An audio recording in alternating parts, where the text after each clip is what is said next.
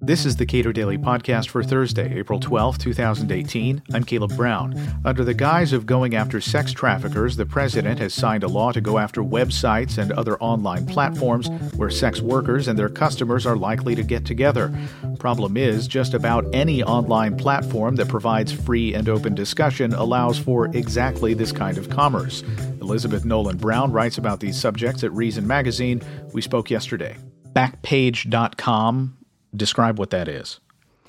Backpage is or was until recently a website, an app, an online marketplace, much like Craigslist, that had different sections where people could post ads for services, for jobs that they were offering. It had, all your typical sections, and it also had an adult services section, which had different categories, including things like strippers and strip clubs and dominatrixes and fetish and people who just wanted to hook up, for sort of kinky things. And then also it had an escort section.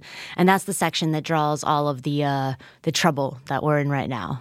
Now, if you go to Backpage.com now, it says the site and affiliated websites have been seized as part of an enforcement action by the FBI, the Postal Inspection Service, and the Internal Revenue Service Criminal Investigation Division with analytical assistance from the Joint Regional Intelligence Center.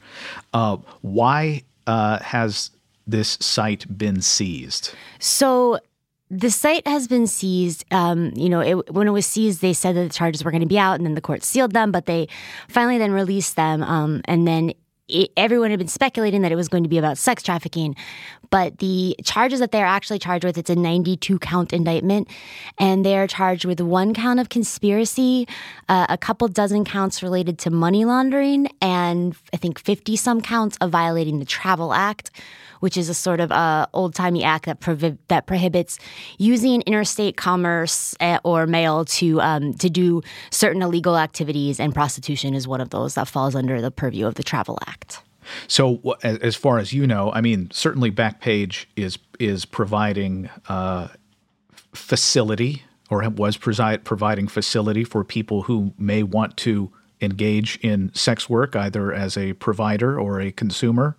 And what legal liability do they really have here? Yeah, so that's the issue. That's sort of the main issue here is that, they provided a forum like many user-generated content forums where people could post ads, and they prohibited illegal terms. They obviously prohibited anything that, that referred to sex trafficking, that referred to someone being forced, or that referred to someone being underage.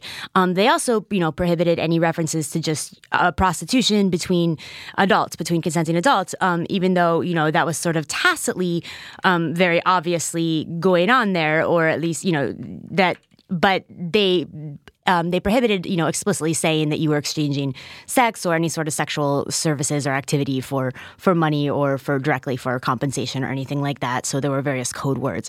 And that's what sort of trips people up. People say, that they were, they didn't let people say this, and then therefore they were trying to, tacitly encourage, trying to get by and let them post prostitution and sex trafficking without people knowing. But the bulk of that complaint is that they literally prohibited these terms, just like, many sites, most sites out there explicitly say in their terms of service, you cannot, advertise or talk about directly illegal activities. You cannot use these certain words to describe them, whatever. So that's what Backpage did. A lot of people, it got scapegoated after Craigslist shut down its adult section. It became the new sort of target of state prosecutors across the country and federal legislators. And they started really scapegoating it as, an online brothel that was the biggest peddler of child sex trafficking and all these very lurid and graphic and, not true details. Backpage has been very cooperative, actually, with the National Center for Missing and Exploited Children and with various police departments around the country. So police have used them both in terms of, getting the information directly from Backpage when they subpoena it or when they ask, and also posting their own ads on Backpage to do stings. Police have found this very valuable in finding victims of trafficking and finding people and punishing people who are perpetrating that. It's not exactly it's definitely not the demon that people make it out to be, but nonetheless, people have made it out to be that. And what they've been saying is that we need to get rid of Section 230 of the Communications Decency Act in order to hold Backpage accountable for these alleged horrific crimes. Now, the Senate last month passed the Stop Enabling Sex Traffickers Act, or I guess this was in mid-March when they passed this. But the goal with that legislation is to allow some people to seek remuneration from online platforms that do what? Yes, in part. And the one you mentioned, which the acronym is SESTA, there's another one, the Allow States and Victims to Fight Online Sex Trafficking Act, and known as FOSTA, and they were both sort of battling it out. They kind of combined them, and the one that actually passed is called FOSTA. So it passed, and it's expected to be signed by President Trump today. It amends Section 230 of the Communications Decency Act, which I just to be clear on what that is real quick, it's a sort of foundational piece of law in the internet we have today and the way that it's flourished and the way that businesses and free speech have been able to flourish.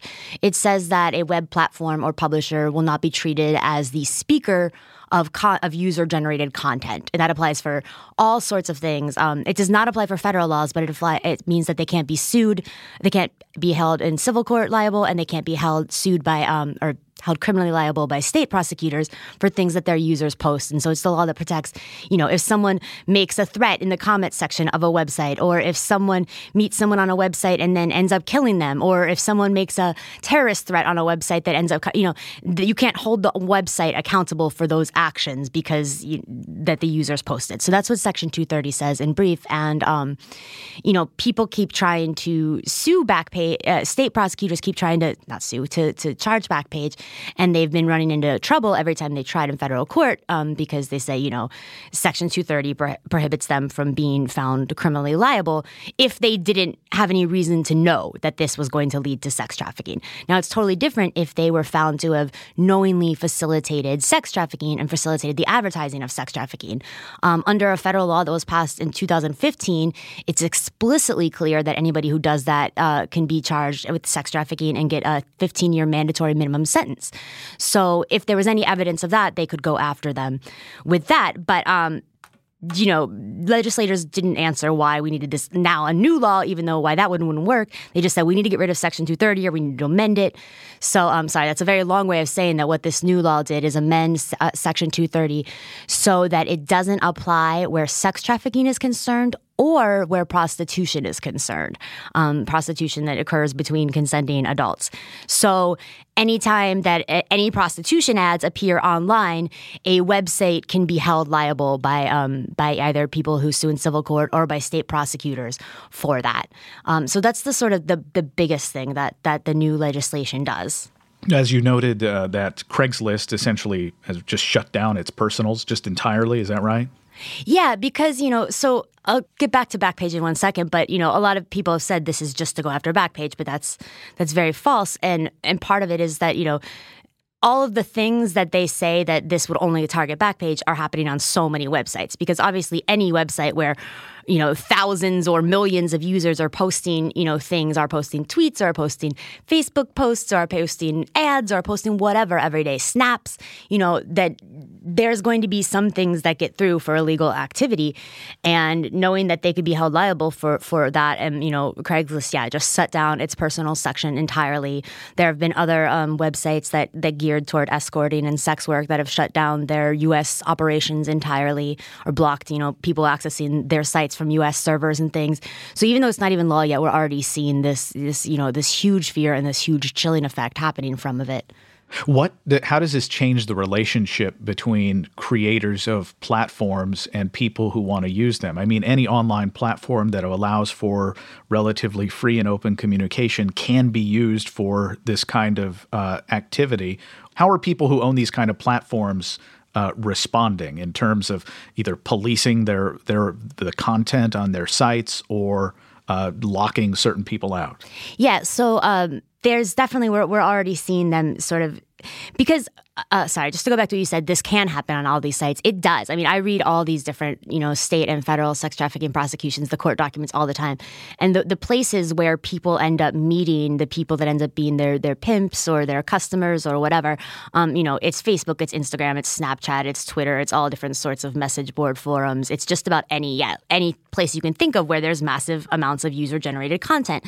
And so, under this now, if they can be sued pretty much out of existence, or they can be found very, very, very guilty in court, in state courts, they're just not taking any, not taking any chances. To be clear, it's not people who post the ads themselves who will be found guilty under this federal law. It is people who facilitate or promote prostitution through the digital sphere. So that's a very vague term too. I mean, that doesn't just necessarily, include ads that are directly advertising some sort of sex work services, but that includes sort of anything that maybe treats prostitution or treats sex work in a positive light, or advocates for decriminalization, or advocates for reaching out to sex workers without trying to get them out of the business. All of that stuff could sort of fall under this vague purview of facilitating or promoting prostitution, not to mention the more direct things. So it's just such a wide range of content, and the penalties are so severe that so many sites are already starting to shut down anything that remotely could advertise, that seemed like a place to be. Any of that could get through. They're taking all sorts of new, more heavy-handed moderation, and this is also in conjunction with new European privacy rules, with the Cloud Act that just passed here. There's all sorts of things, and now even kind of with the Facebook stuff, it could get even scarier. But we're seeing all these sorts of ways where the government is really taking a really heavy-handed approach to regulating online speech, and companies are already starting to react by really clamping down on user speech. So a friend of mine says that this Backpage shutdown could be referred to as the Pimp Full Employment Act. Yeah, I mean, exactly, because obviously Backpage and similar online digital services allow women who are or people who are involved in sex work to take more control and to have more autonomy, because they don't have to rely on someone to help them find customers. It's not a super tight, they can actually reach out, they can screen customers, so it's safer, but also they can find them themselves, so they don't have to rely on third parties, they don't have to rely on pimps, they don't have to rely on street walking or things like that, or other sorts of less safe ways. And so I've seen a lot of sex workers saying that. I mean, in general, they're just freaked out about how they're going to make money, how they're going to find customers. If they're, there's a lot of misunderstanding, so a lot of them are worried that they're going to get in trouble under this law, but also just that, they have a lot harder time finding and screening customers now. And people have said, I saw someone say, that 3 pimps had reached out to them, 3 old pimps, because they primarily use Backpage, and when it closed, they were like, hey, we can help you find customers and stuff, because it's exactly. What has information technology accomplished for sex workers in the United States? I mean, you talked about the being able to, engage in being safer with respect to customers and not necessarily having to put themselves out there in the sense that they're literally walking on the street. But how has that changed the nature of that employment? Yeah, I mean, it seems like it's totally revolutionized things. I mean, I know some women who have been doing this for decades, and they talk about how, it's a myth that, before internet ads, that, there was no way for sex workers to take sort of control of their things. Obviously, the sort of more, white, middle class, high end ones were able to do that. They were able to post on the literal back pages of newspaper sections and work for these sort of high end escort agencies and do various things so that they were working this way. But what the advent of online advertising has done is really just sort of democratize that process so that it's so much easier and there's so much less barrier to entry.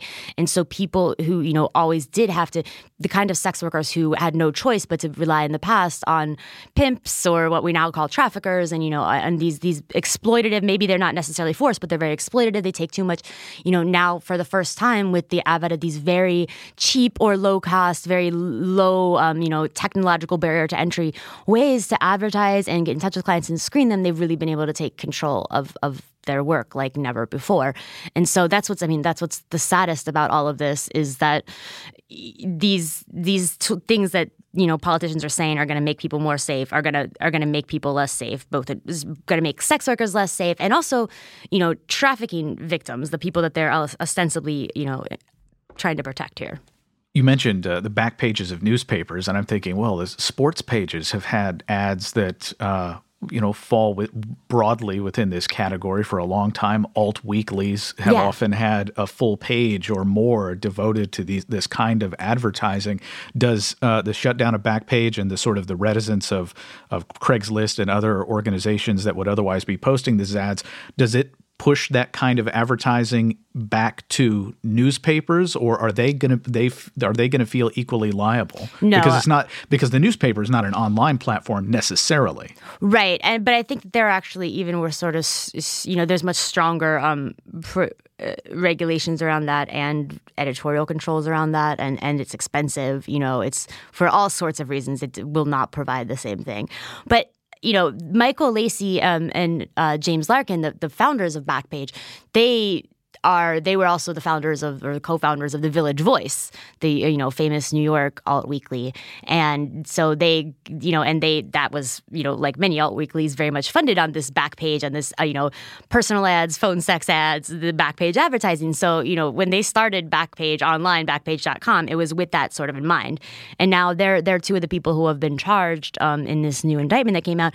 And I just want to make sure we get back to that real quick because as we've just sort of covered all these ways in which people have been saying that Backpage does all of these things, and they've tried in so many times in federal court to get them. State prosecutors had. There was a massive, over a year-long Senate subcommittee investigation into them. And none of this have they been able to get them under the law that would allow them to be charged with sex trafficking if they had knowingly facilitated any of this. So these charges that they ended up bringing right now against the Backpage's owners, the money laundering and the conspiracy and the travel act violations, are the same thing we've seen them get all sorts of people involved in prostitution for before. The rentboy.com, the large gay site that was taken down by Homeland Security a few years ago. My Red Book, one in San Francisco, an escorting site that was taken down. There's been a lot of smaller ones. So it's and then even before this, these are the same sorts of things they would get prostitution before internet advertising with. So it's the same old, which shows, there's nothing uniquely new and horrible here going on with Backpage in terms of underage sex trafficking, and also that we didn't need to pass this new law in order to get them. I mean, I don't want to, say 100% confidently. I've read almost everything there's about the Backpage documents. I don't think there's any evidence that they were knowingly trying to do this. But even if they were, we still wouldn't need this law. Either way, we've seen from these indictments and these things that you don't need that to get people who are doing this, who are facilitating sex trafficking or prostitution. So it's sort of just been a massive trying to pull one over on all of us, I think, that, because Congress has long wanted, for all sorts of reasons, to weaken Section 230 protections so that it has an opportunity to go after more and more speech online and more companies that it doesn't like and more viewpoints that it doesn't like. I think that's always been sort of the end game, and this is just one really convenient way that they've been able to do that. And let's clarify, when people in Congress and a lot of advocacy groups talk about sex trafficking as a category, quite often they're talking about people who are fully possess themselves as adults who are engaged in sex work. Yes. I mean, it's so blurry. A lot of times, you never know if they're actually talking about people who are forced underage or if they're just talking about adults consensually engaging in sex work. It's very blurry when they talk about it. Elizabeth Nolan Brown is associate editor at Reason Magazine. Subscribe to and rate the Cato Daily Podcast at iTunes and Google Play, and follow us on Twitter at Cato Podcast.